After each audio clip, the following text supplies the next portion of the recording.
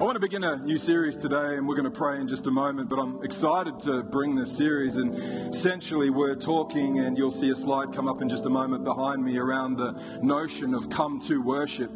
As we approach Christmas season, what I really want to do essentially over the next 4 weeks, including this week, is to take time out to get back to just focusing on Christmas, focusing on what Jesus or who Jesus is, to focus on the importance of his birth, to focus on everything that came with Jesus. In fact, the idea for this series comes out of Matthew's Gospel and Matthew chapter 2, verses 2. It says, when the wise men came before King Herod, in verse 1 says that Jesus was born. Verse 2 says, when the wise men came before Herod, they asked, or the scripture says, they asked, where is the newborn King of the Jews? We saw a star as it rose, and we have come, I want you to say this with me, we have come to worship him. Why are we here this morning? We have come to worship him. That's good. We're off to a good start this morning. I love what this implies essentially about the wise men, and we're going to move on in just a moment. But this actually helps us to transition our thought that we can easily get into, surely not Presence or Surf City Church, whichever one you will lean to or align with at the moment. But for a lot of people, I think we've mistaken that Jesus actually came for us. And everything he does right now is about us, when we were actually created to worship and honor him. I say that to say this: it's important that we remember, and I've written these words, tragically it seems like in this part of the world, Christianity has really been reduced to some kind of formula. It's actually that we believe God exists for us, and if we do just the right thing, if we pray in just the right way, if we act just the right way, then God's got to do whatever we want him to do, right? You know, that's wrong. That's not the way it should be. It's almost as though we've formulated God, and I'm preaching to myself all morning this morning. Let's just qualify that right from the get-go, amen? It's almost as though we've created this genie in the bottle analogy with God, that when the time's right and when the circumstances is needed and when I have the place and it's fitting for God to then come into my world, usually when I need help or finances or breakthrough or deliverance or healing or help with my kids or struggles at work or tensions in relationship, then we rub this genie bottle and we say the right thing or say the right prayer, and we believe at that time God's going to come up and just answer our needs. One writer wrote this. He said, it's almost as though we've reduced God to somewhat of a cosmic Coke machine. You hear me? Where you put your coin in, where you push the button, you say a prayer, where you do your devotion, where you make sure that you post on a regular morning or as an exercise, a devotion that you've just done next to your favorite coffee shop cup, so that everyone can see how spiritual you are. You do something nice for someone, you don't exhibit road rage for this particular day, you put a bumper sticker on your car of Presence City Church or Presence Church or whatever church you go to. And then we expect that God's going to show up because he exists to make our life better. The reality is that's not why God exists. He does not exist for us, we exist for him. He says in Genesis that we were created in his image and his likeness. If I were to articulate clearly, my heart is I believe we were created to glorify him, to worship him, to make him known, and to honor him in everything that we do. Absolutely, there are times and seasons where I guess a bit of self comes in because we are flesh and blood. But I really believe the importance of this series as we go into the next 4 weeks is to steer our hearts back to getting to a place of just desiring intimacy with him. Just getting back to a place where we want to focus on him. In fact, over the next 3 weeks leading up to Christmas, we're going to talk about something in just a moment, but next week we're going to talk about what it is to bring our gifts to God. Remember, the wise men came, they didn't come to get just the gift from Jesus, they came bringing gifts to God. The following week we're going to talk about what it is to pour our hearts out to God. And the week after that we're going to talk about what it is to kneel before him. But today I want to speak about a concept. As I looked around this morning and judged everyone in this room, I'm just kidding. I analyzed. But I want to talk around the principle and for the title of this morning of lift your hands. Lift your hands. Father, I just pray this morning that as we press into your word, I thank you for all that we've experienced. I thank you for the amazing worship. I thank you for the amazing community. Lord, I thank you for this building in the heart of Surfers Paradise, only 500 meters from the beach. Lord, most of all, we thank you for what December represents. Not so much presents and not so much food, but the fact that you gave and sent your Son into this world to pay the price for something that we could never pay, that we would walk back in right relationship with you. Father, I thank you that this month is going to ignite, it's going to be significant, it's going to unify our hearts as a community here in Surfers Paradise. Father, I just pray this morning every word that I say, Lord Jesus, would hit its achieved target that you've already predestined. Lord, I thank you for authority over everything demonic, and I say right now in this room, you must leave. Father, I just thank you that we have dominion and authority and power in the heavenly places. In the mighty name of Jesus, amen. Amen, amen. To begin this talk this morning around Lift Your Hands, it's interesting, and I'm going to say thank you, Rhonda, because otherwise I'll lie down and have a soak in any minute. Can we put our hands together for Rhonda? I asked her to stay up here. Rhonda does a brilliant job. In fact, I just love what's happening with our worship team. It was very cool. I know many people were busy, but on Thursday night, just to let you into our world, we had a gathering at the Ross's house. They're away on the sunny coast now, and I know people had other things happening, but there was half the worship team there, I guess, and we had pizza, which always is a good way to start a meeting, amen. And then we had praise, and just with the acoustic guitars and everyone just singing, it was just I just felt like something broke for the new season. So I'm so excited about what is to come and the area of worship in our lives. Speaking of worship, lifting our hands. I don't know about you, but I remember, although I grew up in church, my parents were pastors, but I always kind of was one of those people that thought, what do new people think when they walk into the auditorium? Like what do they sense? If we're being honest, it's kind of like a little bit strange when you walk in for the first time and everyone's just standing there doing this, or they're doing these ones, or they're doing these ones, or if you get to the front row where Claire and Phil are, they're usually doing these ones as well, or whatever the case is going on. Maybe you walked in for the first time today and you're like, what are these people doing?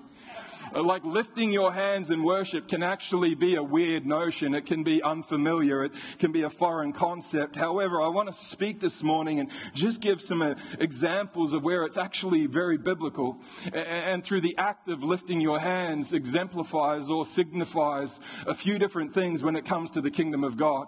It's funny, I heard one preacher say this: the act of lifting your hands and looking on, or being the person looking on to someone lifting their hands, is almost like watching someone kiss their partner. Bear with me, I know we're in church, but it's like you know that it's okay and it's normal and it's human nature, but you kind of feel weird watching it. Like, you know what it's like when you've got to go in the bathroom and everyone's worshiping, you look down at the ground because they've got their hands up and you feel like you shouldn't interrupt that moment. Lifting your hands can be an awkward thing, but it is very biblical. It signifies and identifies so many things, and hence the reason I feel it's important to talk about it this morning. It's very much part of the Christmas message of the wise man, or the gentleman approaching, coming to worship God. I think as well, even as I just identified the new season of worship and transition and the things that are happening in the church, the heart of the presence is not worrying about who's around us, but having Him at the front and the center of everything that we do. On a more serious note, I want to talk from one scripture, and I have a couple of scriptures I really just want to unpack for you this morning and give examples.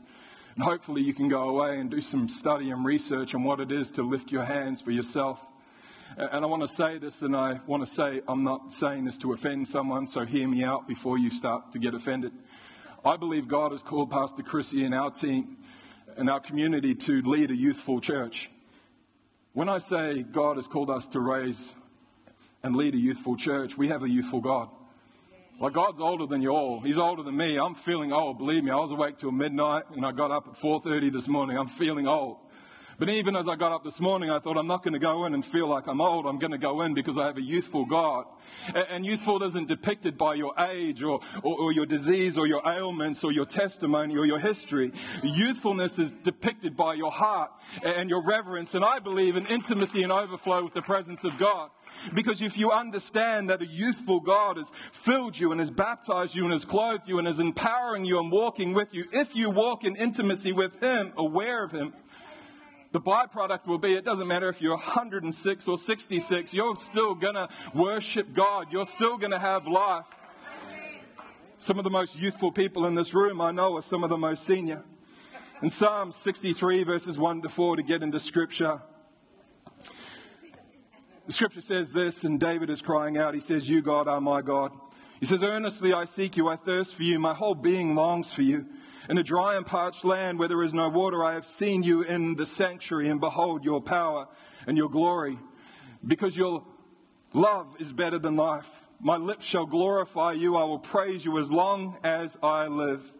And hear this, he says, "And in your name I will lift my hands." It's an interesting concept, and I think it's probably something that a lot of people can relate to in this room this morning.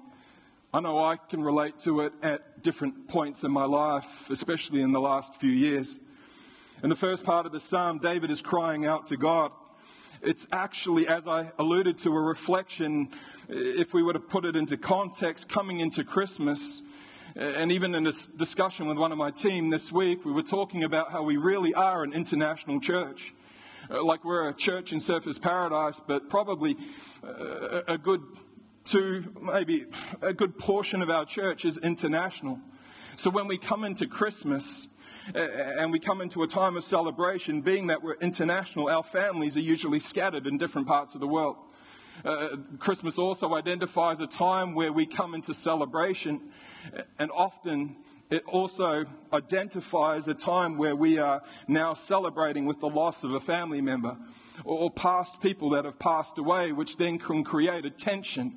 And once we've had that tension at once or twice, it actually then starts to repeat itself as we approach Christmas, Easter, and birthdays. It's interesting that David writes this, the first part of this psalm, this cry from him. He says, "God, you are my God. I earnestly seek you. I thirst for you." He says, "My whole body longs for you in a dry and parched land where there is no water." David talking about water and the dryness and the parchment isn't necessarily talking about figuratively of water, but he's talking about this place that he's in with his heart. He feels like he's separated. He feels like he's isolated, alone, and abandoned. But then I love what David starts to transition his cries to. He says, "I have seen you in your sanctuary, and behold your power and your glory."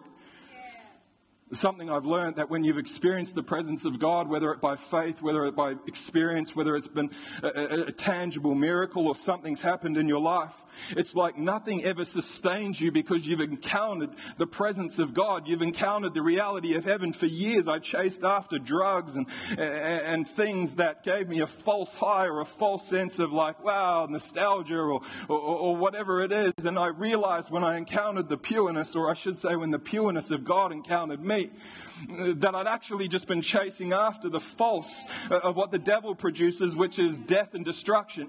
But when you encounter the love and the freedom and the hope and the grace and the tangibleness of His presence that comes from just an encounter with God, any moment outside of walking in intimacy with God actually seems like you're in a dry and parched land lacking water.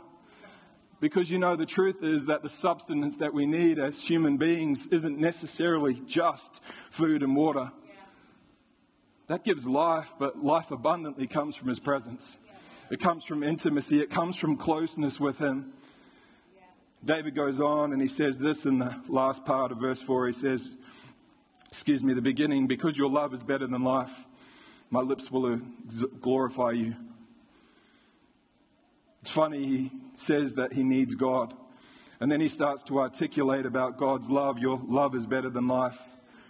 If I were to look through and look at what I think David is saying, thinking about this actual statement, he's actually saying, God, your love is eternal. Your love is everlasting. Your love never fails. I need to remind someone of that this morning. If you are someone that maybe has just ceased to lift your hands, and maybe you're approaching Christmas with the forethought that, hey, this is going to be a hard time. finances aren't there, my family's not there anymore, I feel alone, I'm isolated, I've got this prognosis, a diagnosis, I'm now on this new medication. I want to tell you that we have a mighty God. His love is eternal regardless of whatever your circumstances, and I'm not denying that those are not real for people, but we have an all-powerful God that can change and that can rectify your circumstances. Remember, when David is writing this psalm, he's actually writing it from a place of being in pain. He's being in, I want to say, tortured almost, because it's like he's separated, but he, in this psalm, in just a few sentences, acknowledges and makes a significant decision. He says, this is how I feel, and this is my reference point for how I feel, because I know what it is to be in your presence, but this is how I feel. But God, even though I feel like this, I know this is my foundational place. He says, over here, God, I'm choosing to start to focus on your love, knowing that it's eternal, knowing that it will transform me. And then he goes and says, this is what my physical act of worship is going to be, regardless of where I'm at. I'm choosing to do this. And he says this, he says, I will lift my hands and I will worship you. You know, I hope I'm speaking to someone this morning. I think about this in reference to my own life, and I'm sure everyone in this room can probably relate in some way, shape or form. I shared last week how it was my birthday and in the Lord, where I got saved in Monaco Street, this church, 2005, Schoolies, November. What I remember about that experience, as I've already kind of built up here, was experiencing the presence of God. Pastor Mark Scaria was preaching, had no idea what he talked about. I was lost in the glory of God. And then Pastor Richard got up, and for some reason he did the altar call that night, Sunday night. My cousin had invited me to church, and lost, broken, suicidal, we've heard it all before a few times. But then as the altar call came, and we hear it described often that, hey, there was a moment that I didn't even realize my hand went up.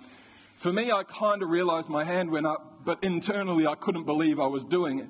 It was like there was a drawing saying I needed to raise my hand and respond to Jesus, not just to the pastor, but I needed to follow through with whatever was going on in my heart, that this was the next step to respond. The Bible says if you call on my name, Jesus says, then you will be saved. And for me, the next stage of that saving or that grace moment was actually just putting my hand up. I found myself walking down the aisle to the front. I remember Pastor Richard called Bennett Kane, and he stood behind me. God puts the right people in the right place for the right times, amen? And as he came and as Pastor Richard started to do the prayer, the sinner's prayer, I remember standing there and I was shaking profoundly, which kind of just never leaves when I encounter the presence on a tangible way. And I'm standing there shaking, tears are streaming down my face. I distorted my family. I'd been deported from another country, addicted to drugs. Even that day I was struggling with things that were going on in my life, had plans for suicide. But what I knew was in this moment I was experiencing a freedom and a grace and a liberty. And I know, even as I ponder on this, I still have the sensation. I stood at the altar and I just lifted up my hands. See, there's something that happens when you encounter and you understand that the grace of God that surpasses all understanding is actually available, and He wants to meet with you.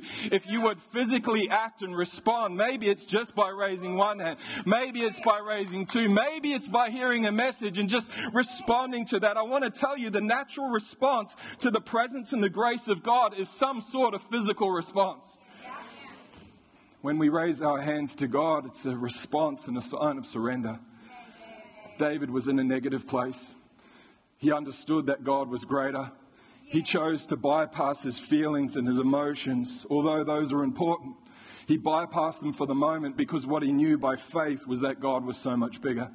And that simply by raising his hands was a physical act of surrender, saying, you know what, I'm physically making a difference to choose to go in another way. Paul, who was Timothy's mentor, Timothy was a young pastor, probably similar to myself. And Paul gave him this instruction. In fact, the title of the NIV translation, as I think about my Bible I was reading this morning, is Instructions on Worship. And he says this, there's a lot that he says in there, but essentially these words are, therefore I want men everywhere, in 1 Timothy 2 verse 8, to lift your hands. Therefore I want men everywhere to pray, lifting holy hands, without anger or disputing. Another translation says, without wrath or doubting. Without wrath or doubting. This isn't talking about, hey guys, when you raise your hands, don't be angry at the person next to you, or don't be angry at the community or your wife because she's made you come to church. No, he's saying when you lift your hands and you focus on Jesus, don't be in a place of annoyance because you're getting told that you have to do this. Don't doubt that God is real, that he is doing something. Do it by a faith statement and saying, hey, I just trust God. I want to take this a little bit further with me, and bear with me for a moment, wives and daughters. I'm going to be a little bit direct right now, but I believe based on what I've experienced in church, even in my own life, not necessarily in my family, because I guess I've had really good examples. We can translate this and we can break this down, but if we were to keep it very simple this morning, Paul is actually telling Timothy to speak to the men of the church. He's saying, men, raise your hands. Get your hands up in the place. I know there is a dialect in the day and the age and the culture where and even in the different sects of the church, I know women sit on one side, men sit on one side. I've experienced amazing worship services. But let's come back to the point of what he's saying and what it means to us today. He's saying, men, raise your hands. When you pray and when you worship, you should be the ones that lead by example. You should be the ones that actually set the example for your family. You know, as I stand here now after the journey of the testimony you've just heard, I realize the importance of watching a father raise his hands. And I want to tell you, if you're a dad in this room and you want your kids to come and worship and raise their hands, if you want them to say grace around the dinner table, if you want them to honor other people, then they need an example to lead them. It's almost become accepted to just let them have free will and choose what they want to do. In fact, I've experienced some families, even in this room, where I thought, wow, those kids are like pretty disciplined. But then when I look at it, it actually is a biblical principle that we would lead by example. It's an example that if we train a child in the ways of the Lord, then he will not depart from them, is what the scripture says. If you want your children to seek after God, you need to be the one seeking after God yourself. And I would just say to the man of Presence Church, don't let your wife out-worship you.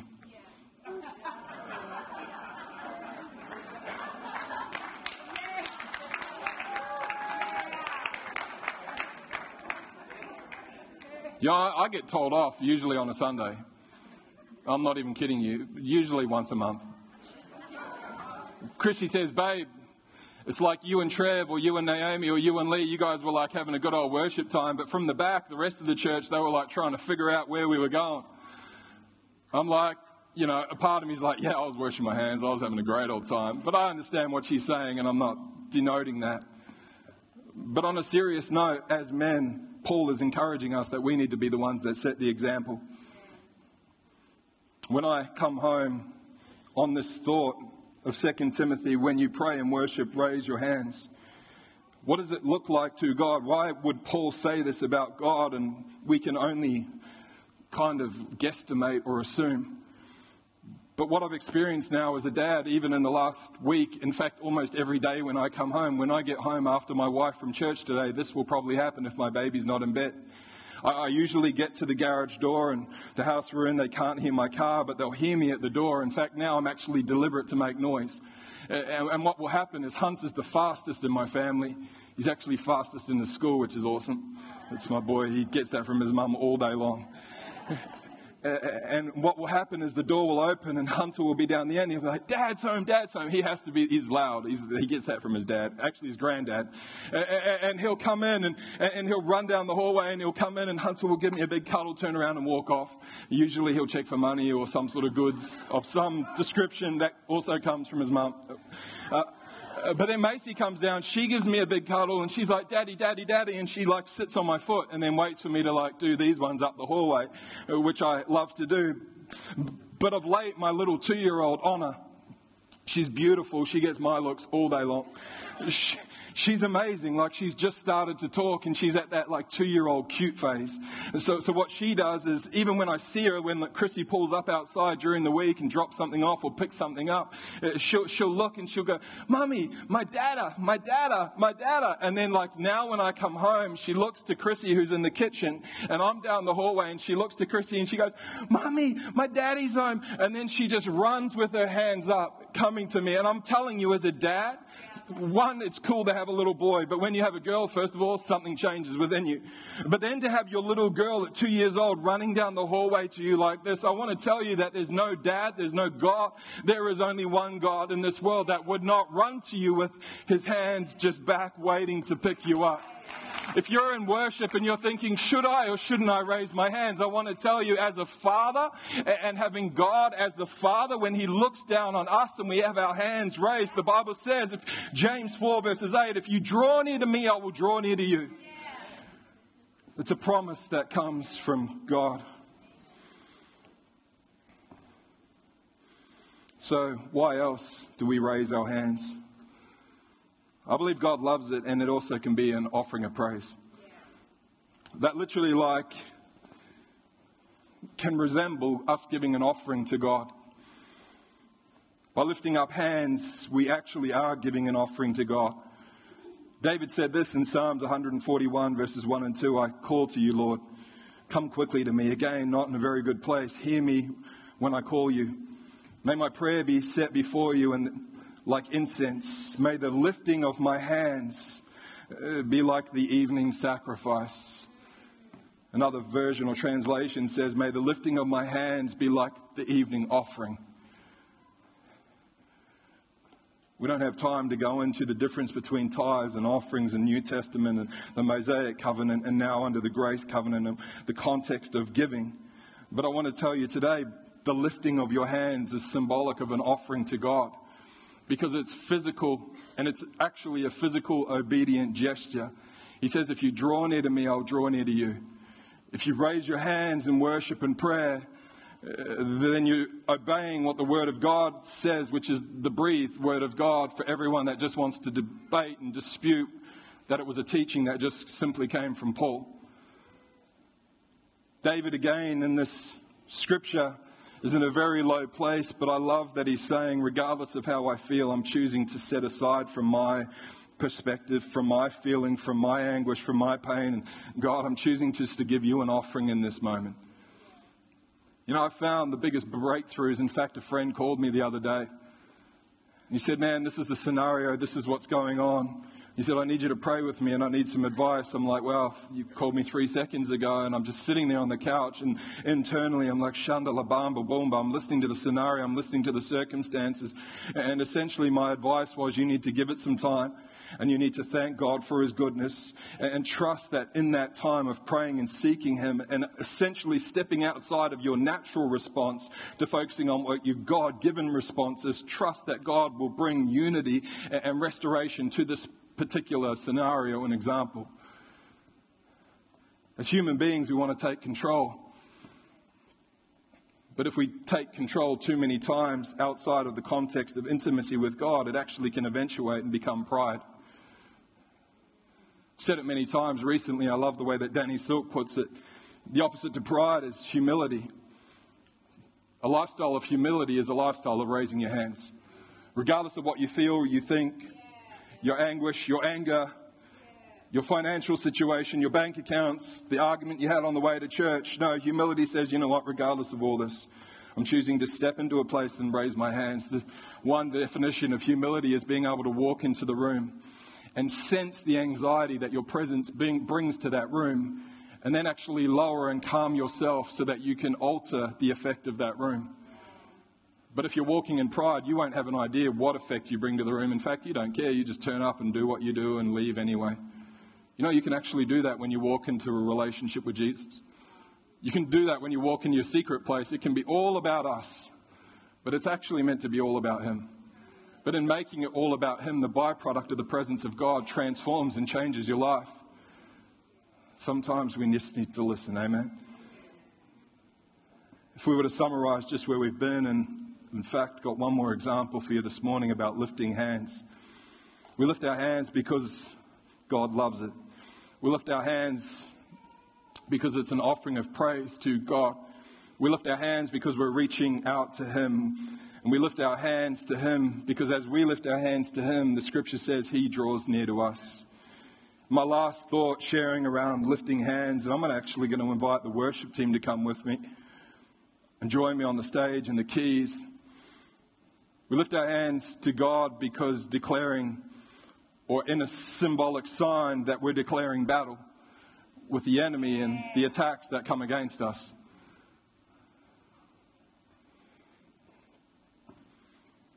Some of you right now, you're in a place where you're actually in a real battle.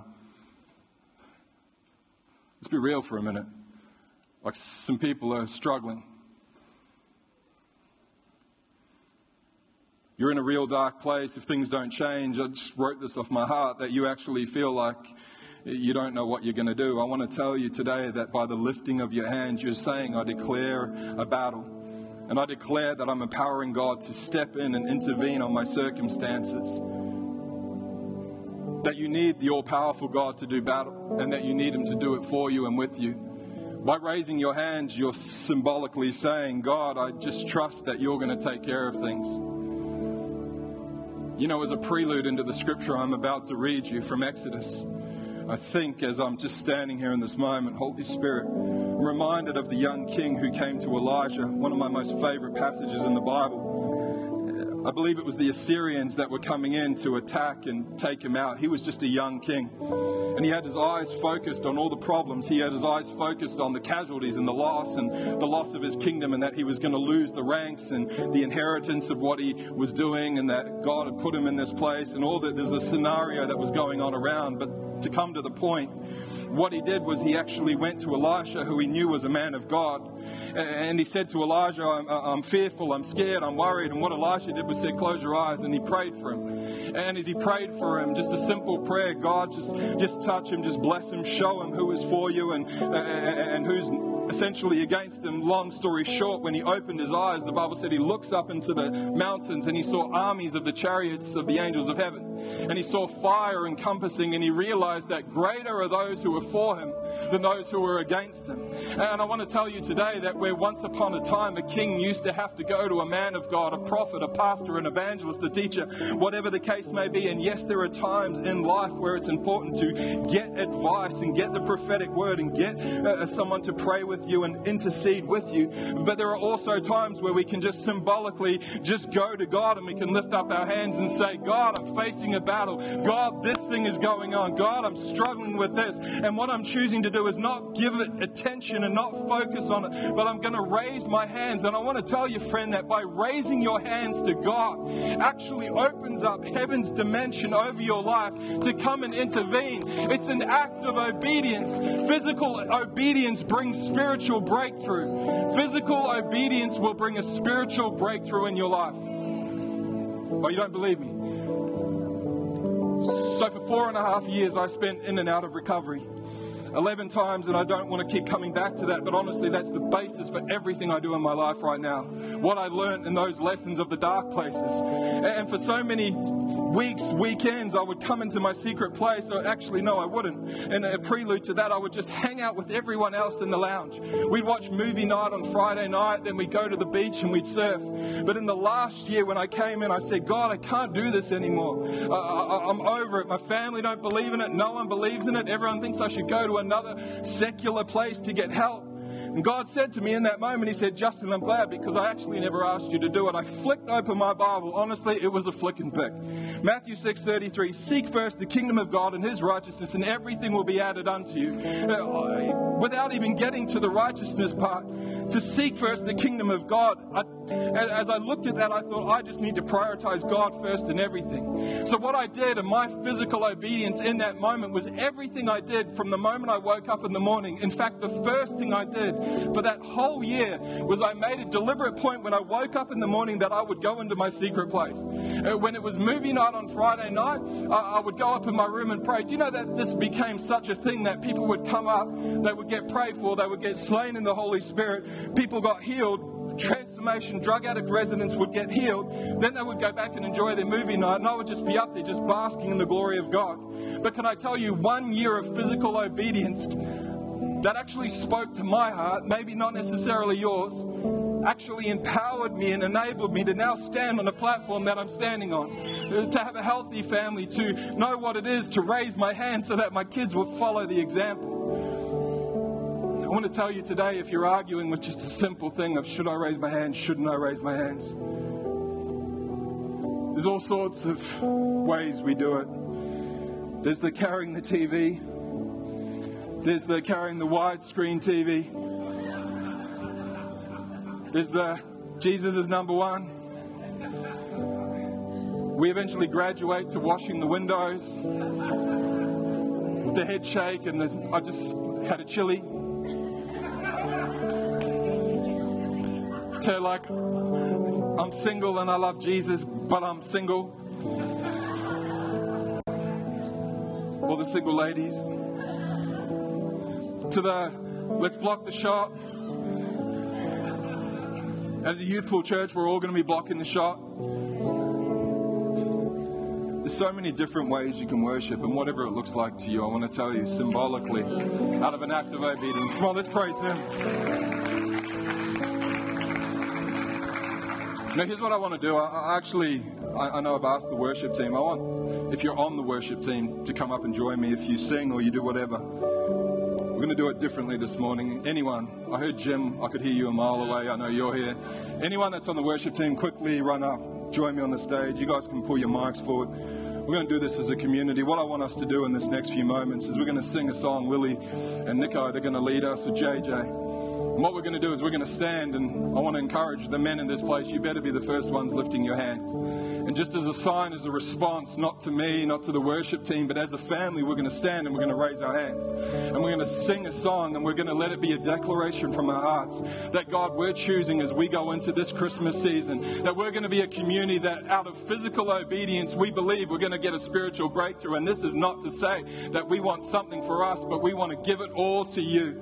Anyone else on the worship team, if you're here, you can join me. Just gather around the mics and put Jim back because he's loud and he'll override everyone.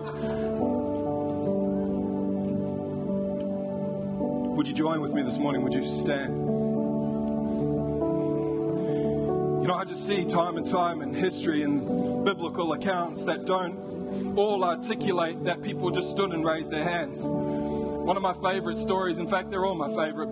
Bartimaeus is on the side of the road and Jesus is walking and he's going from I think it was the old town of Jericho to the new town for a religious festival. We know he cried out, "Son of David, have mercy on me."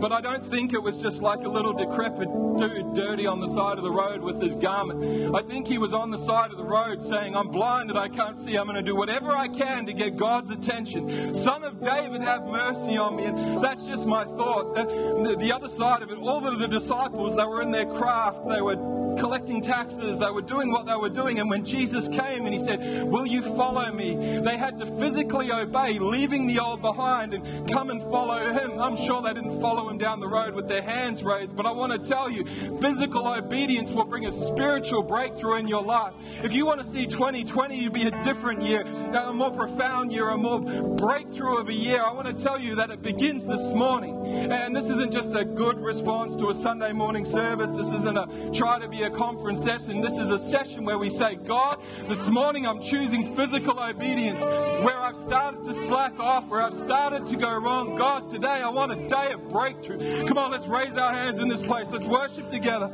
Come on, Nico, lead us in. Every person, everyone on the stage, we're singing together.